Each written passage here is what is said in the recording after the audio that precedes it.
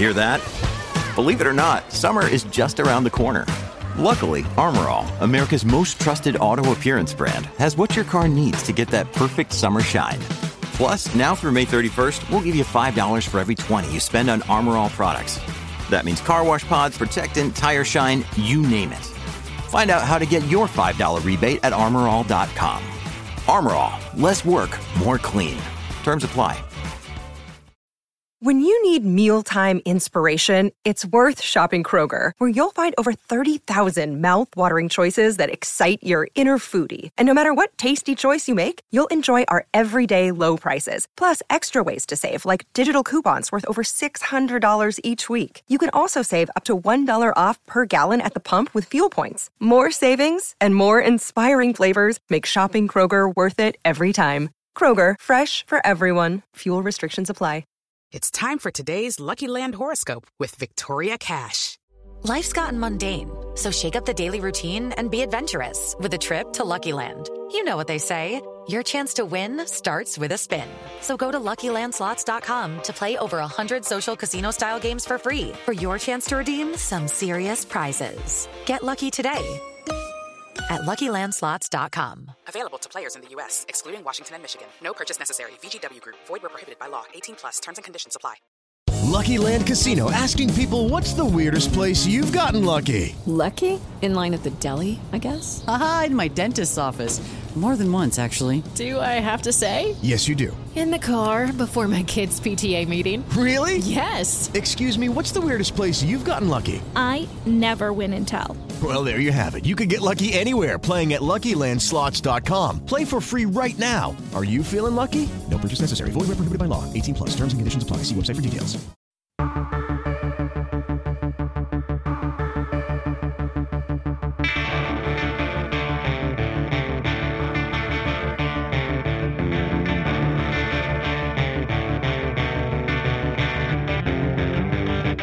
It's the Autosport Podcast. Toyota World Rally Championship driver Jari-Matti Latvala joins us to reveal the secrets of winning Rally GP.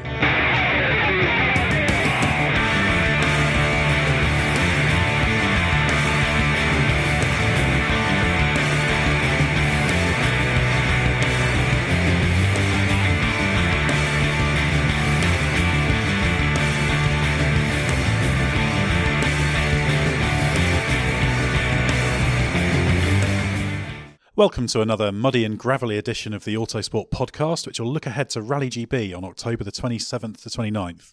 My name is Ed Straw, and far more important is my first guest, who's going to tell you all about how to win Rally GB and talk a little bit about his career. Jari-Matti Latvala, winner of 17 World Championship rallies, including Rally GB in 2011 and 2012. Now, the driving challenge you faced today was getting from Heathrow to our Richmond office. So how was that? Was that a straightforward road stage, or was it a little bit difficult? The start from the airport was very clear, and I had very good guidelines from David. And then coming to the car park of Autosport, I missed the junction, so maybe the speed coming to the first junction, proper junction, was too much. So I overshot it, and I lost 1 minute because I had to go through the traffic lights.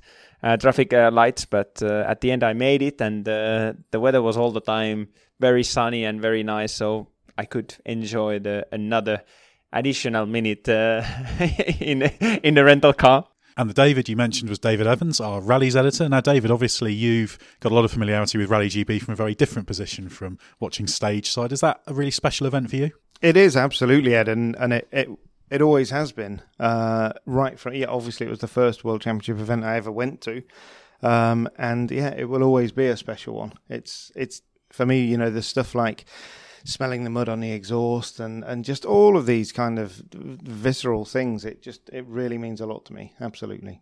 Well, before we get on to Rally GB, Jari-Matti, obviously it's been an interesting 12 months for you. I guess to set the scene for this season, we should roll back to, well, it was officially announced early November. I guess you had a little bit more of a heads up. Volkswagen out of the WRC, so you're around looking for a drive. How difficult was that?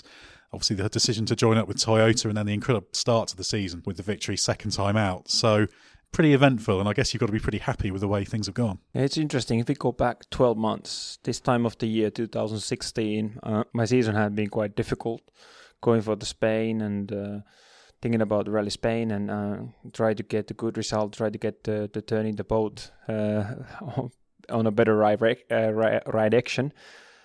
But then things started to get even worse. I mean, Spain, I did a mistake, and I didn't, I retired on the first day because I hit the arm, and broke the front right suspension.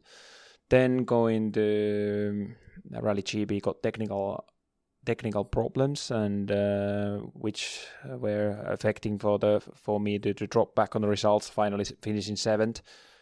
But I mean, we got the manufacturer's title, and we could be a little bit happy. But 2 days later, I got the phone call and from Volkswagen, and they said, Jari-Matti, we have the news for you. Volkswagen is going to pull out from the World Rally Championship after the season. That moment I thought 2018 or 2017, but after 2016, and it hit hard. It really hit hard. I mean, I knew that we have one more rally to go to Australia, and I have nothing after that. Then you had to start reacting quickly. I mean, I remember we were in contact with Tommi Mäkinen, and I knew that Toyota is coming, the new team is coming, and there may be one more place left, and trying to push for that. I remember we were in contact with Tommi, and he said, okay, we have to see if we're still things a little bit open. If I had known this situation 2 months earlier, it would be easier. But then to Australia wasn't a great rally for me. I was quite under the pressure this end of the last year, feeling not good. But then in the beginning of the December, I got a nice phone call from Tommi. He said, okay, I have spoken with Japanese. They accept you for the team, and now we can start testing. And that moment, my life start to go again back towards the rally world. And for a moment, I did, I had 1 month. I didn't know what I should do. What is my carry? Should I stop rallying? Should I do Finnish Championship? What I should do? But got that chance, and we have a great start with the new team, new car in Monte Carlo with second. Taking the second position. But I mean, this time of the year, 12 months ago, I would never been dreaming to be in this position that I'm in, 4th position in the championship. We have managed to be 3 times on the podium so far. I think it's worth remembering that when there was that one place at Toyota available, it was a straight fight between you and your teammate Andreas Mikkelsen, and it was quite a difficult period, wasn't it? For everybody was saying 1 week it was Andreas, then it was you, and it must have been really stressful. Yeah, it's a fair point, David. I mean, because Andreas had an excellent season, 2016, winning the last round of the championship in Australia, and I knew I was finishing 6th in the championship, and not a great season. So I knew that the odds were not necessarily towards me, but the only thing what I could say is I explained to Tommi that also I lost my motivation at the end of 2016 because I got some technical issues, and that was affecting I let my performance go down, and then Tommi he's a driver. He understood it, and I think this was a bit of my stronger point, which was helping me because he could understand why my results were bad, and I tried to explain him that I've been a lot of testing Polo WRC, and I have a lot of information, and I could try to help you as much as I can. And then at the end, I was very, very grateful that he chose me. But like I said, it would have been on a paper. I think Andreas would have been looking better.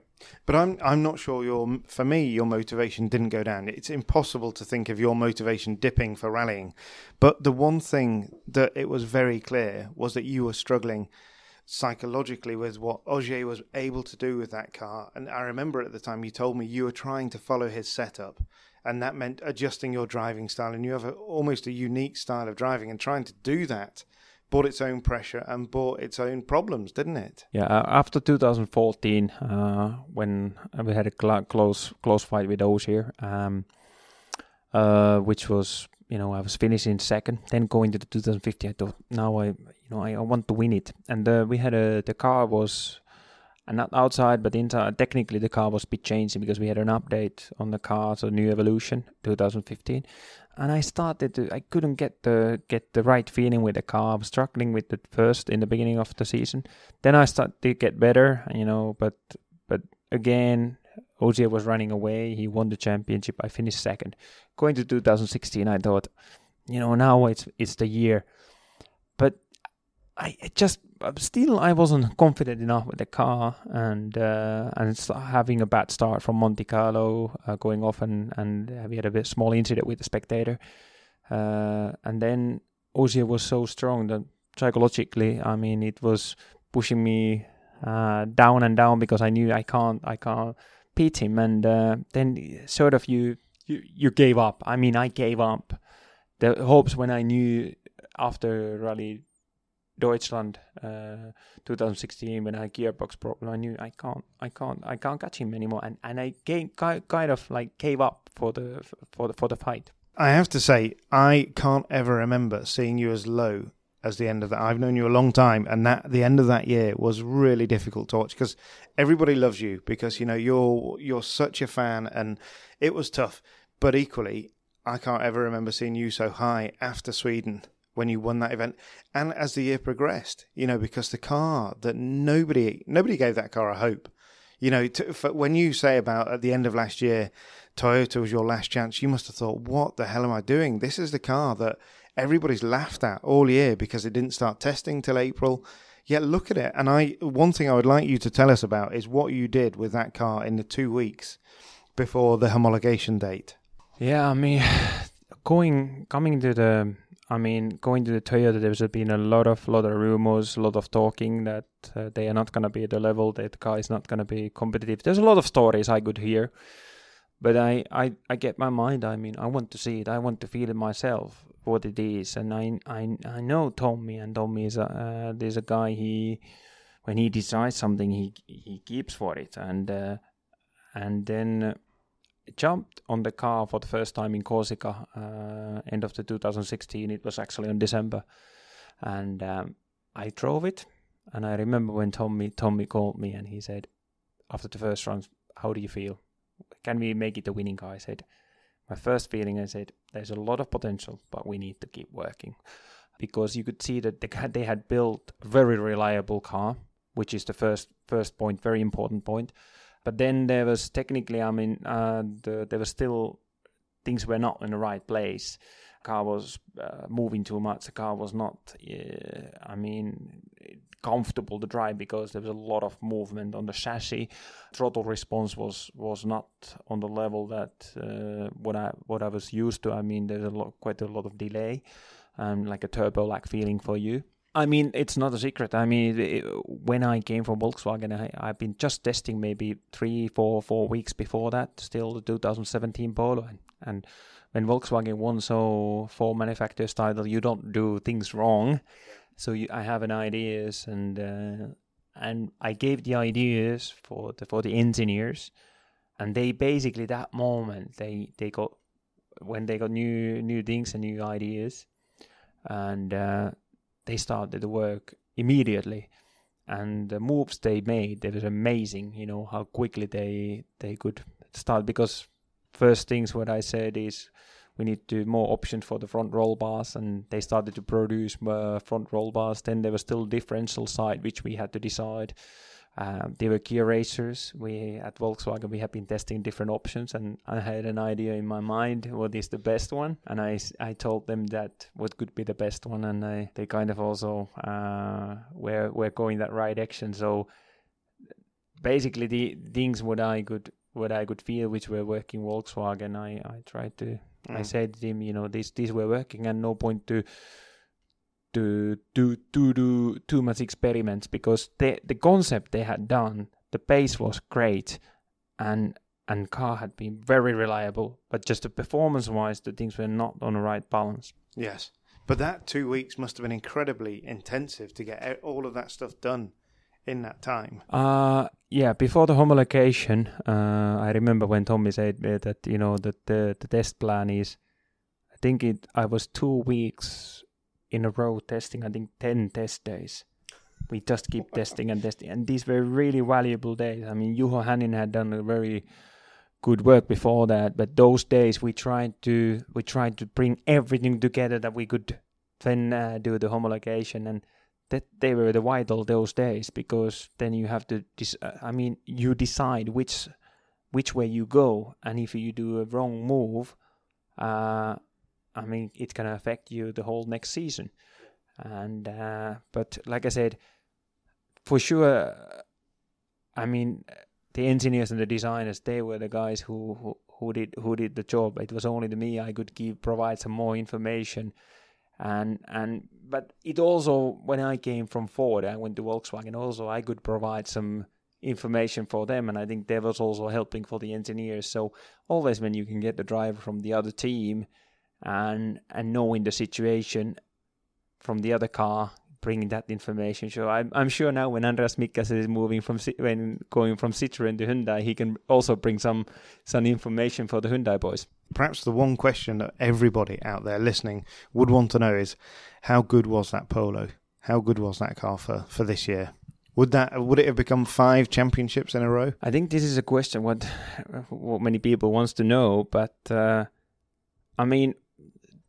development of the car was stopped. Was it on December 2016? We were testing in September. Was it end of the September, early October in Finland? And now I went to the same road before Rally Finland. So let's say 7 months later with the Toyota, and we were faster than the Polo.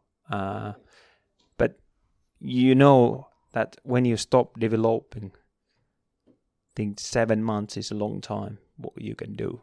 And this is also an example that, if you had the Volkswagen, even though you make a great car, but you try to make the whole season without any development, you could be great in the first 2-3 races, but after that you stop winning. True, but equally, your Yaris didn't change too much from the start of this season, did it? So, the Polo was nearing exactly the specification that we would have seen it in Monte Carlo when you were testing in Finland at the end of September. Or was there still a lot to come? There was still things to come. It was not absolutely the final spec I was testing. But it was close. It wasn't far away. And but when we started the Monte, I know that even though we haven't, with the Toyota we haven't homologated necessarily so many parts, but the work what we have put on it's been all the time working with the car and doing small steps all the time. And this is the way that the day when you stop working with the car and you think we're gonna win, then that is the day when you start losing. Yeah, absolutely. But I remember, I'm sure you'll remember, when you stepped out of the car in Australia on Sunday afternoon after that final. It was very emotional, kind of in control there. And you shut the door and somebody asked you a question and you said that Polo for next year is the best rally car I've ever driven in my life. So now the Yaris is even better. Yeah, at the moment, I can tell you that it's the best rally car I've ever driven, Yaris WRC. It suits my driving style. I think Tommy was there testing the car, doing the base setups, and he has a similar driving style than I do, and that's why it fits really well for my way of driving. And for sure, that car, the previous car was also great, but now I've been so much in the Yaris that I never felt so comfortable in a rally car. I feel it over there. I was just going to say that I don't think we've ever seen you look as comfortable in a car. We've seen you in the Focus and in the Fiesta and all of that, but this is almost a car for you, isn't it? Yes, it is, and I think it's also big thanks to Tommy because we have similarities, and he was the guy who has been first testing, and then Juho, but interestingly, between all the drivers, now we are in a team, Juho, Esa-Pekka and me, we all had very similar setups. There's very, very small changes with the setups, even though the driving styles are different, but So I think the base car works really, really well for the drivers. And I mean, okay, for sure, the 2017 regulations are also helping that I'm on the zone with the rally cars where I love to be. I didn't 2006 in the regulation before, which were the small, less power and less aerodynamics. They were okay, but they were never my style. Yeah, no, absolutely. The more power and everything, and the center diff, it all works for you, doesn't it? Yeah, it's for my driving. It also seems to work, and because this reminds me the focus is when we were driving with the center diff with the more when you had the aero and the cars were more powerful.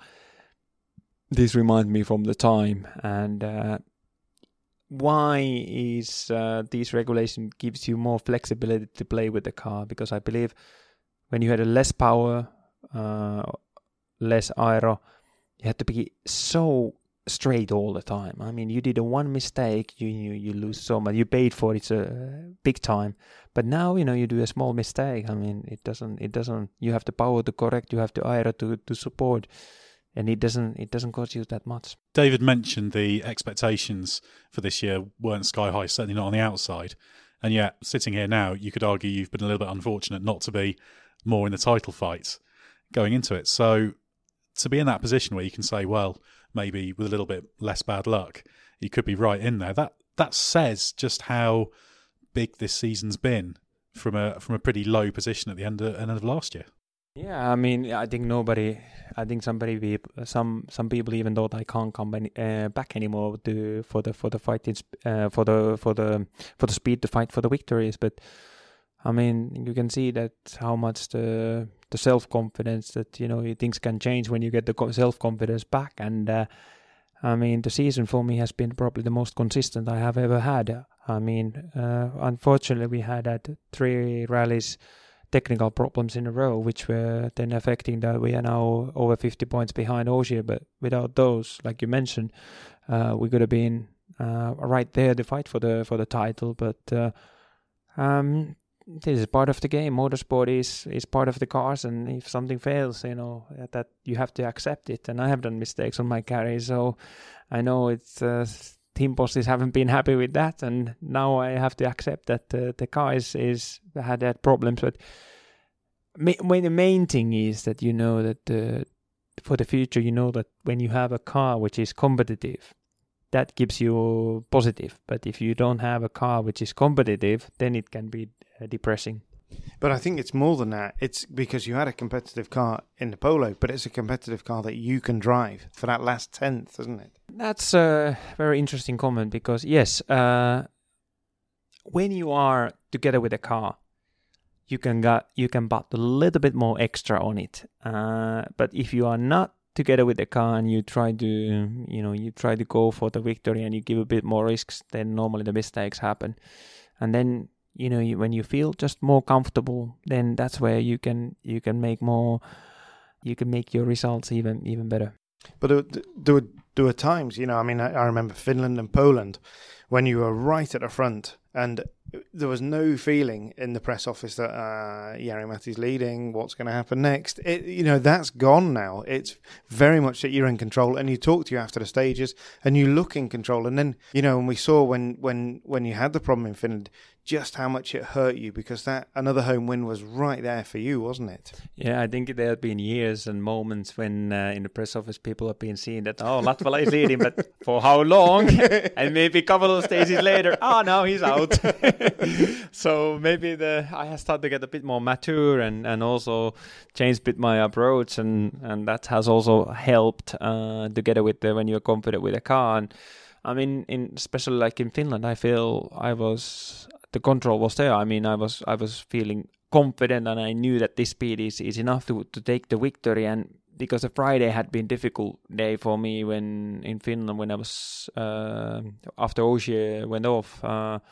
I was second car on the road, and still there was quite some road cleaning happening, and I tried to fight, but Esa-Pekka had a fantastic day, and I couldn't keep the speed with him. But then on Saturday, when we were more closer to same positions, then I knew I can start pushing. And I remember going to the Onnenpohja where I had a problem.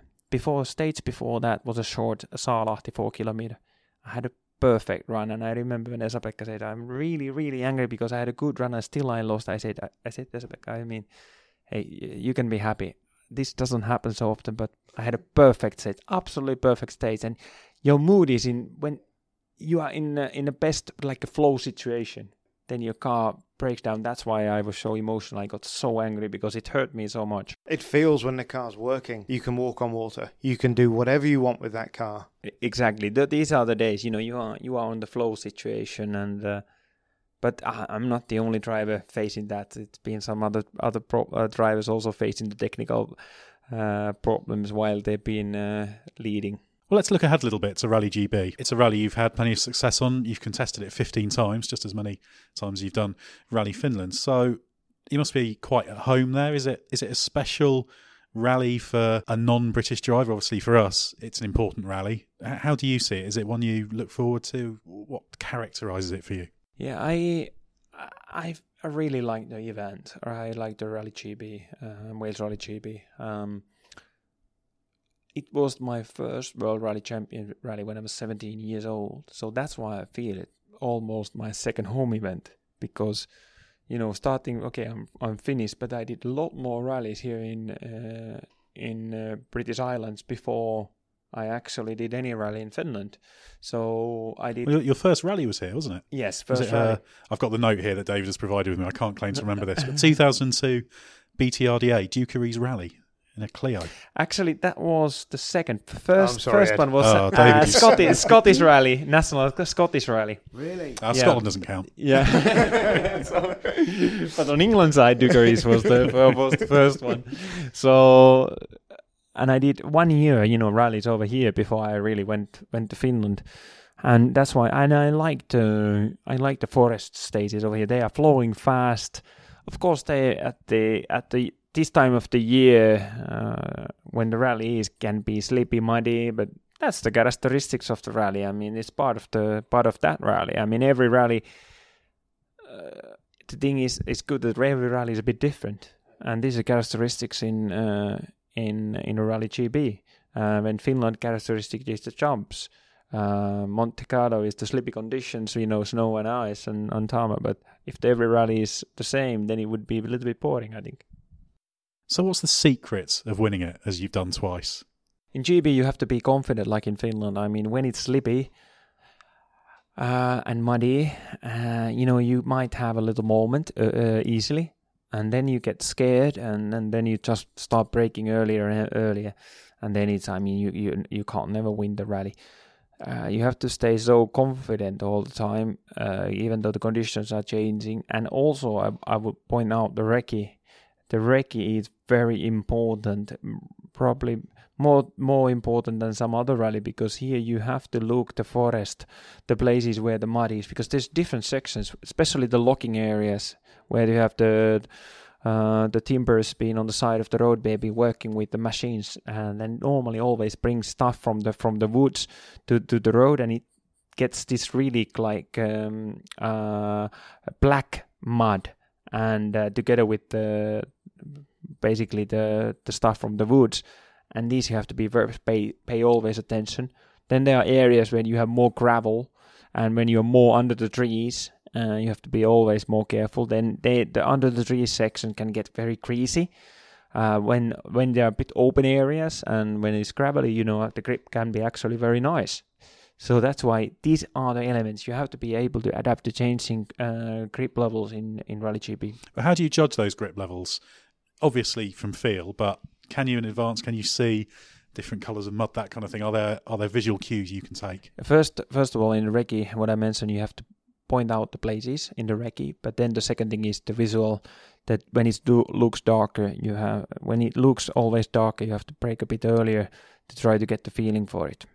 But it also changes between the runs as well, doesn't it? Somewhere like Dovey, maybe it might polish a little bit, and you would expect perhaps to get more grip on a second, but in places you get less grip. Yes, this is what really happens. I mean, I remember some years ago in Havren, we did the first run. Actually, the grip was good. going to the second time through the stage, I mean, incredible the understeer, and so polished that you couldn't get the grip anywhere. Also, the Duffy is the same. On the second time, it can get so polished. It's hard surface. It doesn't break up, but it just gets shinier and shinier on the top. And I mean, there are also some pretty innocuous stages in there. Sweet Lamb is part of Hafren Forest, but it's such a short stage. Nobody would crash in Sweet Lamb, would they, Jari-Matti? That's the thing. When it's a short stage, an easy stage, so nobody has a problems over there, and that's where when you will be caught out. That's why I also crashed, because it was an easy stage and shouldn't be any problem. It was an unbelievable thing, though, wasn't it? It just literally toppled into the ditch, and it wouldn't come out. Yeah, it was probably the most embarrassing mistake on my career I have ever done. I had just changed the new tire to the front right, and it was only 500 meters before the start of the special stage. I didn't warm it up. It was cold. Coming to the first braking didn't feel really good. Coming to the second braking, I thought, okay, maybe now it should be better, but it wasn't. I locked the brakes. I stalled the engine. I went straight to the ditch, and it was full of water. I mean, no damage on the car, but it's full of water. I couldn't get it out. What about in terms of setup? What do you look for from the car? Because you need the traction, so you need the car to be quite soft. But equally, there are some places where it's quite high speed, and you want some precision. What is that? Tell us a bit about that trade-off. Finland, if you run a very hard setup, hard roll bars, hard springs, because you need the support for the fast places and for the jumps. But then in GB, yeah, it's fast. You want the support.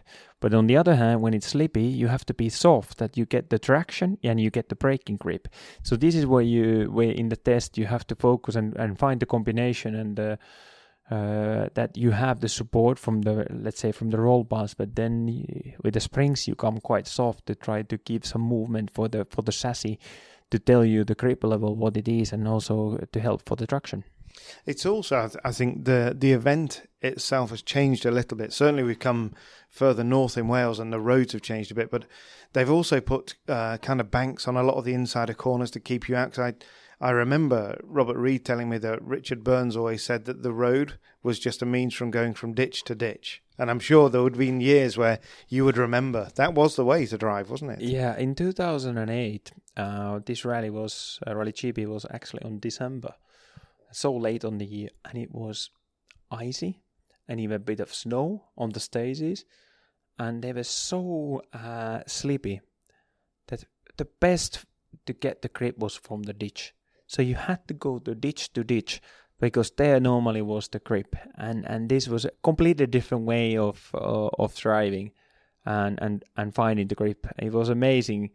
But that's and sometimes this also, depending on the condition, this is what you have to search in Rally GB, that you have to really go out from the road to get the grip. Yeah, I guess, some of that changed when we lost the Moose tyres, because in those days, the driver could put the car anywhere and there would be no puncture. But now you have to really think about the punctures as well, don't you? Yeah, that's right. And the Moose was protecting the tyre. What means inside the tire you had air, but then you had a mousse, which once the tire lost the air, the mousse was there protecting and keeping inside. Even though you had a couple of hard impacts, normally it was so strong to keep the tire on one piece. But these days we have only the air. You are not allowed to use anything inside the tire. Once you have a big impact and you lose the air, then that you have to drive with the flat tire. And normally, these Michelin tires, they are very good because you can run about 10 kilometers fast with it. But after that, it can, when you have a lot of speed and you have a long section, the tires will relaminate, and then, they can damage the car because they are strong on the sidewall, can break some oil pipes or something like this. And you can't afford taking those big risks on the ditches to hit things anymore. Yeah. And what about the conditions? You mentioned the snow and the ice there. We're probably less likely to see snow and ice running in late October, but I'm sure we'll see some rain and potentially some fog. When you get to Aberhyn, you get a bit higher. Do you enjoy those really testing conditions?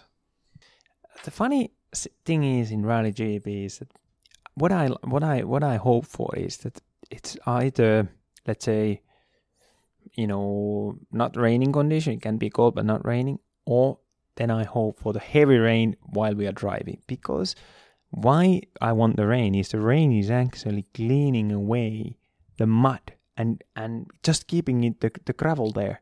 And actually the best grip is when the heavy rain hits. If there is no standing water. But the worst is overnight, heavy rain. You start cold morning and the road is completely wet, and then sun is shining and it's try to get drier, and then it's normally the greasiest and the worst and the slippiest what you can have. But every year, I mean, Rally GP, you have to prepare there will be rain. Every year we have seen rain. There are a couple of years when it was pretty dry condition, back in 2005 and 2004 partly, but these were on September. Now we are on October, and last year the road looked very dry before the event, but then the rain came, so you have to be for Rally GP. You can't go there and think, this year is going to be good. You have to prepare for everything. And what about, obviously, we've got nighttime stages coming back on Saturday evening. Quite a long day on Saturday. Is that good? Is that a part of the challenge that you enjoy, driving in the dark? Yeah, there's been a lot of comments about driving in the dark, especially in the dry, hot rallies, because there's a lot of dust and it doesn't fit so well on those events. It fits well on tarmac. Even actually you could do it in Finland, but here in GB is no problem with the dust or anything. So actually it's fascinating to have the night stages. I like it. There's a different spirit driving in the darkness, and sometimes it can be very, very dark there in the deep in the forest. And but it's nice. That's just a Saturday. It's a very long day in the Rally GP, so you have to keep your energy levels up and still in the darkness to be alert. But it is. I mean, it's quite lively when you're going full sideways, looking out of the side window, and of course the headlights are pointing straight, and you have no vision on where you're going, do you?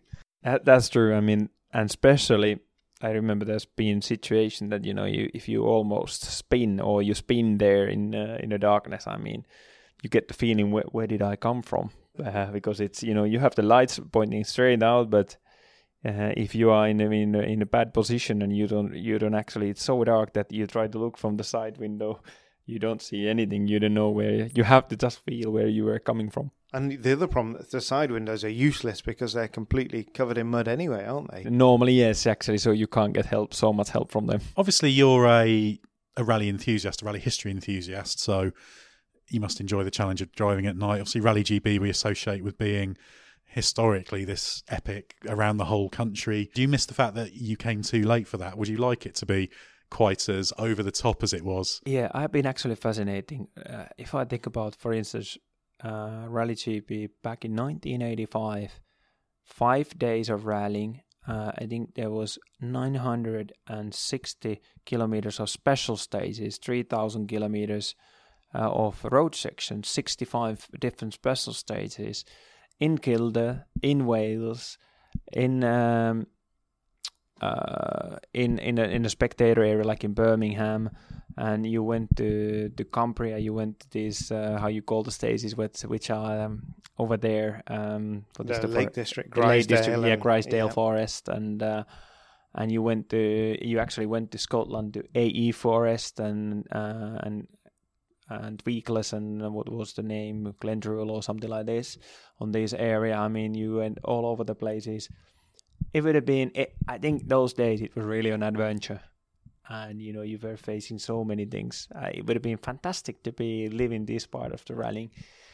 Okay, the periods were different. You had a service after every stage. You have the service vans, the chase cars there waiting for you. I think it was quite exciting for the people and for the mechanics. I would really have wanted to have experienced that, but in the modern World Rally Championship, it wouldn't work anymore. I mean, we have so many people, spectators.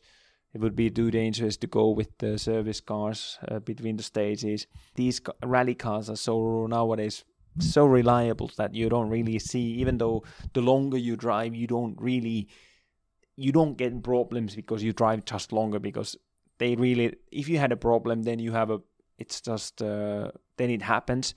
But everything is so much more calculated than back in the 80s or 90s. But that's why I do historic rallying myself, to get a little bit of taste these old days, what they used to be. But you mentioned the 85 RAC there. Of course, that brings us neatly on to who won that event, Jari-Matti? It was Henry Toivonen, and he actually gained the victory only in the very last night when they were driving against Markku Alén. Markku went bit off and got stuck, and he needed the help from Juha Kankkunen to lift the car back to the road.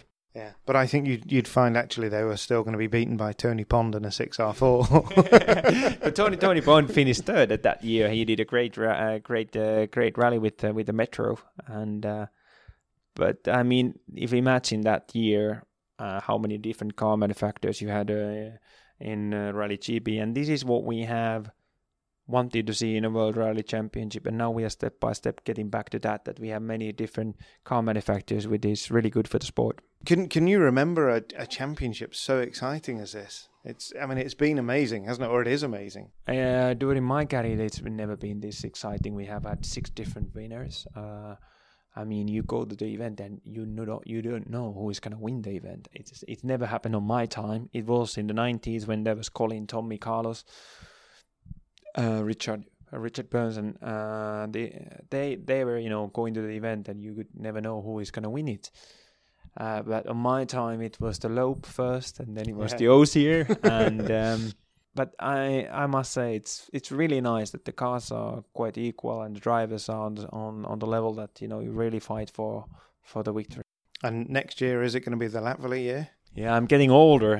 I'm now, my co-driver is Mika Anttila, is the most experienced co-driver in the championship and championship history. Yes. And I'm on the 3rd level as a driver, and I've been, achieving quite a lot and great results in the championship. But yeah, I really want to go for the title for sure. That is my dream, and I really want to work for it.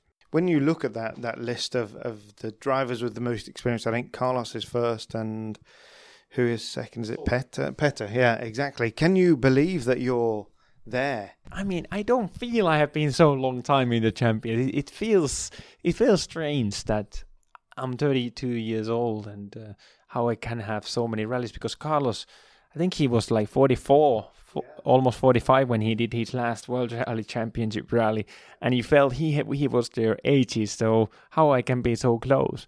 But now comes the little point that in the 80s, in the 90s, the number of rallies were less. They did less rallies, especially in the 80s and early 90s. I think there was like years, like even what I remember, 96, was it only 8 or 9 events? Exactly. Yeah, there were not many at all, but it's still a very impressive achievement though too. And I mean, you've got potentially another 10 years in the sport if you want. If you look, historically ours is not a sport for young guys, is it? Okay, it is. We look at Rovanperä and these guys coming through, but experience counts for so much in rallying still. It's not all about the speed, is it? I spoke about my manager and about this, that, when I was young and coming to the championship and winning when I was 22 years old, winning the first World Rally Championship. And, it looks like, okay, it's easy now, you can go for the title and you will. Now I'm 32 years old. And 10 years later, I haven't been able to win the title. It just, winning a rally can be still not easy, but it's possible when you're young. But the winning the championship, you really need experience in this sport. It doesn't happen. This is the sport where the experience is counting a lot. I think in Formula 1, you can get to the top easier than in rally sport. Because the same stage is only driven twice per year, and only you can wreck it twice. So now when the stages, we've been driving these same stages over the years, you start to know the speed what you approach, and the braking points, and this just helps, and it only comes with experience. This is exactly what Kubica said when he was in the middle of it. He said, he'd crash on a rally and then he'd think, okay, now what do we do? And he said, you have to wait 12 months to go back in there. He said, if you crash in a Formula 1 car, you can go, okay, maybe not in Formula 1, but in a lower level racing, you go back to the circuit and have another go, drive that corner again until you get it right. But this is the trouble. It's so much about the experience. But do you feel, for me, absolutely, looking at your career, is this the best time that you've had to win a championship? When you were at Ford, you had Marcus there mentoring a little bit, but then Mikko, there was a big emphasis on Mikko to win. And then, of course, the VW, we've covered that already. But now Toyota seems to be your team. And this feels to me like it's your time as well. Yeah, when I was at Ford, that time I was a young boy, and it was sort of Mikko was the number one driver, I was number two. So there was a time that waited for Mikko to win the championship. And then I got when I think it was 2012, then I really got my first chance over there. But I screwed up with my mistakes. Then we had the VW time already. But now it just, it feels you start to get all the little pieces together, and now it would be the chance for myself. And but winning the championship, it is the fact that all the things needs to just fit together before you can really win it. And this year, the consistency has been my weakness. This year, I feel I have started to able to improve it. And this is the way to look forward. We talk about how long you've been around for, the amount of rallies you've done, almost as if it's almost easy just to have that longevity. But when you think about, you've had some great moments in your career, but you've also had some very, very tough moments. And a lot of drivers probably wouldn't have been able to come back from that. 2009 Poland, things like that. Really, really hard moments. So how do you come back from that sort of thing? There were lots of times where people were thinking, he's never going to get it. But you've managed to have this incredibly long career in often very difficult circumstances. First of all, I have to say big thanks, or be thankful for Malcolm Wilson, because he had to stand for a lot of my mistakes, and he was giving me the new chances. So. I have to say, I think you should thank Elaine Wilson. Yeah, Elaine. I think Elaine is the number one. Indeed, Elaine is there. She was giving all the support for me. Even I think Malcolm was. I was making his life pretty hard sometimes. I can tell you, like the Poland 09, I remember then I felt I want to stop the rallying. This is not nice. I don't want to do this anymore. The mistake what I did over there hit me so hard. But after 2-3 weeks, when you time to rest and have a bit of holiday, the feeling was like, the rallying is the thing what I want to do. That is my passion, that is my dream, and it's my hobby what I managed to turn for the profession. I want to do it. And then it just that you have to always find the spark, the motivation, that's where you make the difference to come back. David, can you just fill us in on the story of Poland 09? I think we should make Jari-Matti sit through it again. Well, that's very harsh. But Loeb had retired early. He'd damaged a suspension somewhere, and Ford were running 1-2 with Mikko first and Jari-Matti second. And the Super Special in Poland is right next to the service park, as it still is.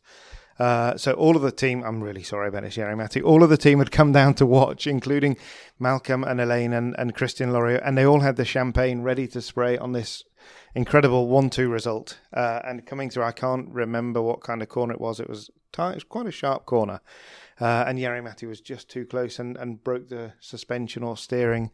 And that was it. And genuinely, it was a heartbreaker because it was in front of everybody. And poor Jari-Matti and Mika tried to push the car over the line. And I've never seen a driver as absolutely distraught. I remember Sordo came and picked you up and put his arms around you. And Danny Sordo is the loveliest guy. And honestly, I think pretty much everybody was in tears. But Malcolm wasn't in tears. Malcolm looked pretty angry at the time. But, he still had to pick himself up because they'd still won the rally, of course. But it was just a 1, not a 1-2. But it was a difficult one. There was so much at stake at the time because we were still fighting for the Manufacturers' Championship. Without my mistake, we would have had chances to keep the fight with Citroën. And then also it affected for Mikko's chances for the driver's title because Loeb had the problem, as David mentioned, that he hit on the third special stage and that destroyed the suspension. But then Citroën was playing a tactical tactical role at the end of the rally, that all the customer cars suddenly started to face problems and retired from the event. So Loeb was lifting up in the result, and he actually scored a couple of points, and this was making it a bit more difficult for Mikko for the drivers' championship, and he lost it. Okay, he lost it at the end of the year. I think he lost it with 1 or 2 points. With 1 point. So it's this, but also that year. I must say, okay, I partly feel very sorry for Mikko, but then also there was a water pump which broke in Argentina for Mikko's car. So without breaking the water pump problem, he could have been the champion. But if I could just jump in there, because I've got one question I'd like to ask. We know the psychological effects of Poland. How was that harder or easier to bounce back from that enormous shunt in Portugal where he rolled down a mountain? That must have been the most terrifying accident, but which was the harder to come back from? The Portugal accident, I mean, I didn't broke a bone or anything, no injuries. So 2 days after, I had a Castrol drive day, and I was back in the car. It was easy to get the feeling back. If I had injured myself and been away for 4 months, let's say, then it would have been difficult. But in this case, no injury. Go back there. I would say psychologically and mentally the Poland was harder than the Portugal accident. We saw when we came back there, it took you a while, didn't it, just to be in that stage again? Yeah. I remember the newspapers in Finland, there was one of the biggest tabloid magazines, and I remember on the sports pages it said Jari-Matti Latvala, he let down everybody. And I remember it was big. It was just this text and my picture when I'm head down, and it really hit me hard. I mean, it felt really, really bad that time. I think we should give Jari-Matti the right to reply now and talk more about Finland in 14, I think it was, which for me was one of your best ever drives. Very few people beat Sebastian Ogier, even in Finland, but you beat him twice. Yeah, Finland has been always the event. It's my home event. I feel really comfortable in the fast-flowing rally roads. Like normally here in GB also, I feel very, very comfortable. The last couple of years been a bit tough for me. It hasn't been actually going the way I wanted, but in Finland, in 2014, we had a fantastic test. The car was, really confident with the car going for the event, and it started well. We were up to the midday of Saturday. We were 30 seconds in the lead, and I always remember when Ogier said, Jari-Matti, so you try to embarrass all of us, you just try to make all the time stage wins. But then things changed.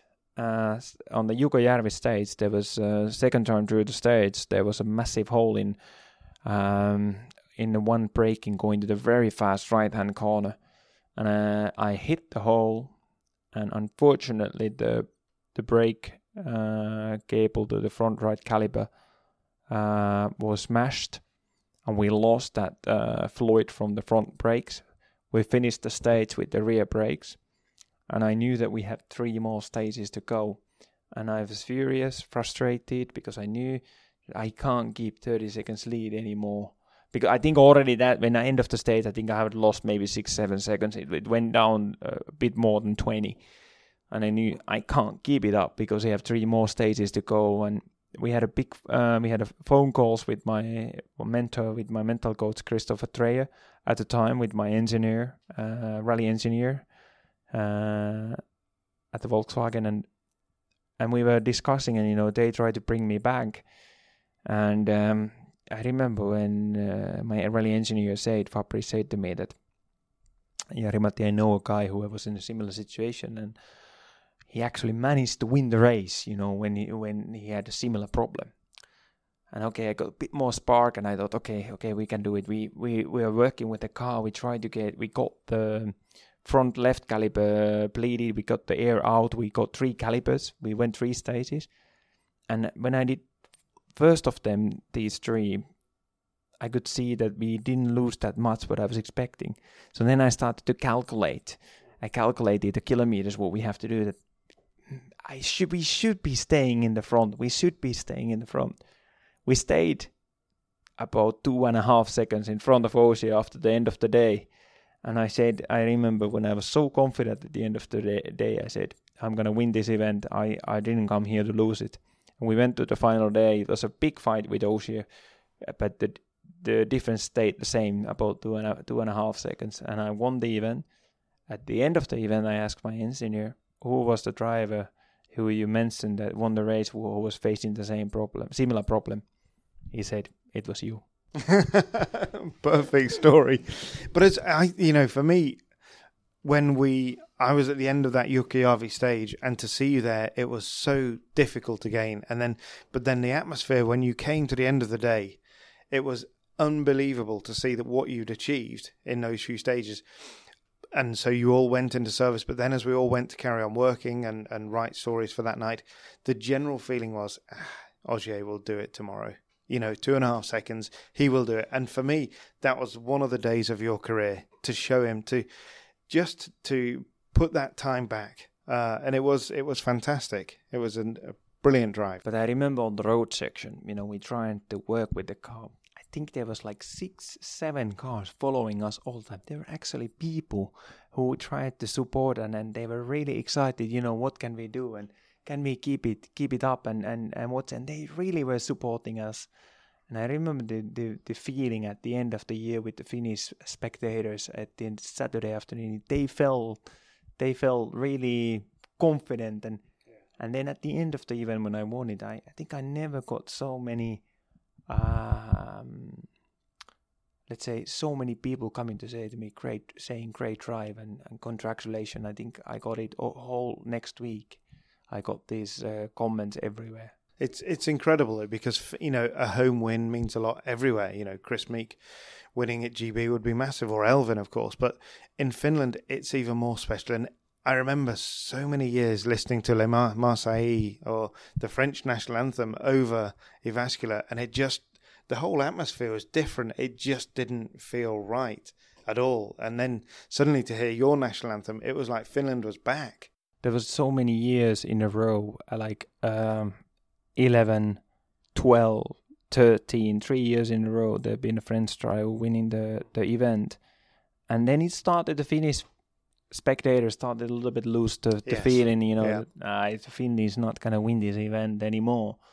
And then when the fight was on with Ogier, the amount of people for the final day, there was a massive amount of people spectating the event, and then people it started to come more and more to follow the event. And since that, I felt we got the people back. And spectators being a really nice.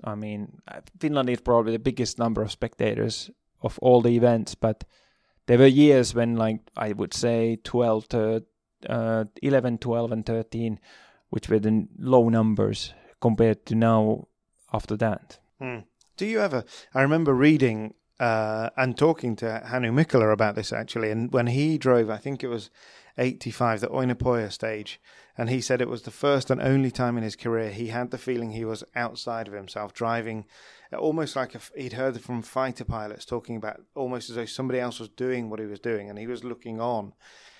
Do you ever get that kind of feeling, or do you ever get scared in Finland because the speed is so high and the cars fly so far?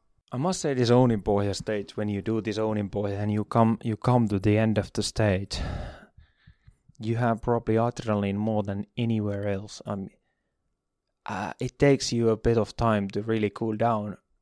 You have so much tension on your body. At the same time, it's nice, but you also know that one wrong movement and it pays you hard time. And the speeds are so high that it can be a big accident if you made a mistake. So you are sort of relaxed and tense at the same time when you do the stage, and that's how you have the biggest adrenaline over the year almost on that stage. Yeah. What was it like this year? There was so much hype, so much build-up with these new cars, but I remember you saying that, we may not fly as far because we've got more aero, but just the speed and the grip in there was I'd never seen anything like it. I must some of the corners. you know that in the past you have been driving fast and flat out, but I mean now you go to the places you carry so much speed. It just feels a bit, in a way, a bit scary that can it stay on the ground? You have the confidence for the car, but you still start to doubt yourself about it. And but it felt really amazing. I mean, I really, afterwards I can say that I really enjoyed it. And the second time through the Onipoja, when I had a problem, I mean, it was going really well and really, really great feeling. When you're driving a contemporary car compared to the historic one, obviously you've won historic rallies on Audi Quattro, haven't you? So iconic car. Is there a different feeling, or do they feel like the same kind of cars? They feel connected in any way, or is it a completely different experience? It is very different experience. I mean, now, for instance, the Audi Quattro, you jump in the Quattro, you have to use clutch when changing up and down. When these days we have the paddle shift, you don't need you need only the clutch for the start into the event and to the stage, and then for the road sections. The steerings are quicker than those days. The suspension are developed so much more, but the sound inside the Quattro, I mean, you hear the turbo, that you don't hear anymore in the modern cars. The sound is amazing in the old cars. I mean, that which really gives you goosebumps on your body, because the sound makes it so unique. And for sure you have a lot of speed, but the driving is different because you know that you can't push to so much to the limit like you can do the modern rally cars. And the response as well. I mean, in the Audi, it must be terrible while you're waiting for that noise. And yeah, it's like you do the left foot braking and you have to pump a bit the throttle all the time to keep the turbo spinning. And so, that on the junction you have to wait before the turbo wakes. But when it wakes, you have a hammer strike on your back when the power comes. One thing it is perhaps worth talking about now is your collection of cars and your new museum that I think you're just opening. Yeah, I started with my rally museum, JM Rally Parc Fermé. Parc Fermé we use in rally language, where is overnight all the cars are parked. Yeah, it's a closed area where nobody has the access. So it's just that you can't do any modification or any changes for the setup or do any illegal stuff. So I parked my cars to Parc Fermé, and I have done bigger facilities, and it's in the west of Finland, 150 kilometers from Jyväskylä to the west. At the moment we have 12 cars totally, and 2 more cars are coming. The very recent cars what we have built is the Celica ST165 Group A car. The history is a bit mixed, but the car has originally it's an old TTE X-Factory car, been used by Mats Jonsson in the early 1990s, and maybe Carlos Sainz, but the body shell has been changed some point, so it's not. I can't say anymore that it's Sainz car, but I have built that for historic rallying. Then I have also Celica ST205. Group A car. I have a Corolla WRC 99.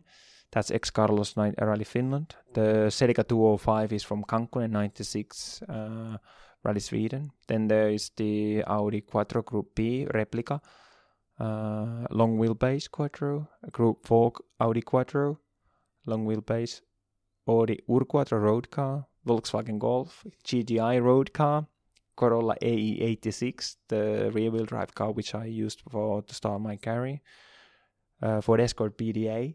Then we have a Mitsubishi Lancer Evo 3 Group A 96. Now in a couple of weeks' time it will be ready, the Mitsubishi Lancer WRC Step 2. It will be completely rebuilt. And then I will get Audi Coupe Quattro Group A car. That's coming, but it will be next year. And one day I hope I still have the Celica ST185 Group A car and Yaris World Rally car. Wow, that's some collection and an incredible memory as well. I'm sure you live with these cars. But one question, tell us a bit about the turbo on the ST205. Is that the special one? I have actually the history of this car is actually it was in '95 used by Armin Schwarz in Australia. And then this car was supposed to go for Didier Auriol RAC Rally 1995, so Rally GB 1995. that rally never came for the car because there was a turbo. Toyota got caught by the turbo, making a bigger turbo in 95 Catalonia. I think that what they invented to make car faster. It's something was one of the greatest engineer jobs. Yes. What he's done. Of course, it was illegal, but it was incredibly clever, though, wasn't it? It really was. It was very difficult for the FIA technical people to spot it out, and it took because I think I heard it already started. They started to feel there is something going on earlier on, but they just couldn't find it. There was a couple of rallies going because they were searching but they couldn't find it. I think when they I can't remember who, but Oriol or somebody, when they went off the line in Langley Park in Australia. Langley Park is a super special, and you go head to head down to the first corner, which was I can't remember what kind of corner, but it's a drag race down. And these Group A cars, because the restrictors were so close, and the Toyota went off the line like a rocket. And it had got, by the time they got to the first corner, it had got a good couple of car lengths.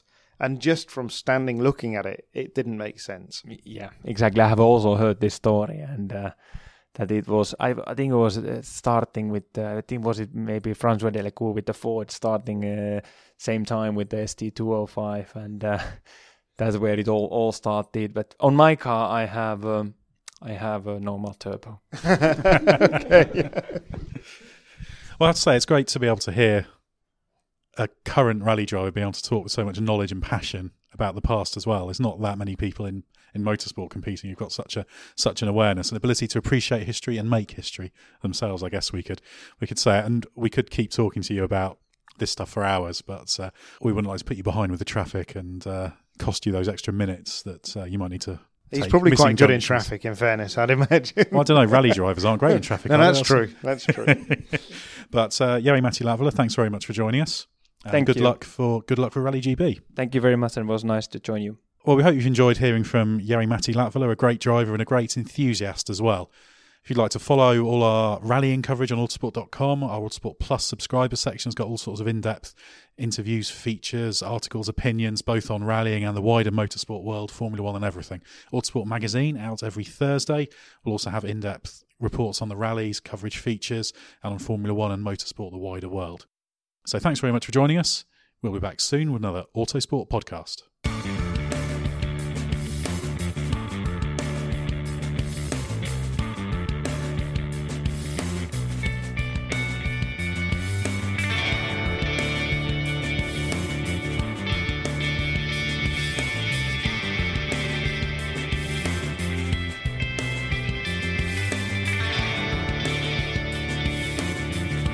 Music is 6am by Trilo, written by Marcus Simmons. See soundcloud.com/Trilo Music.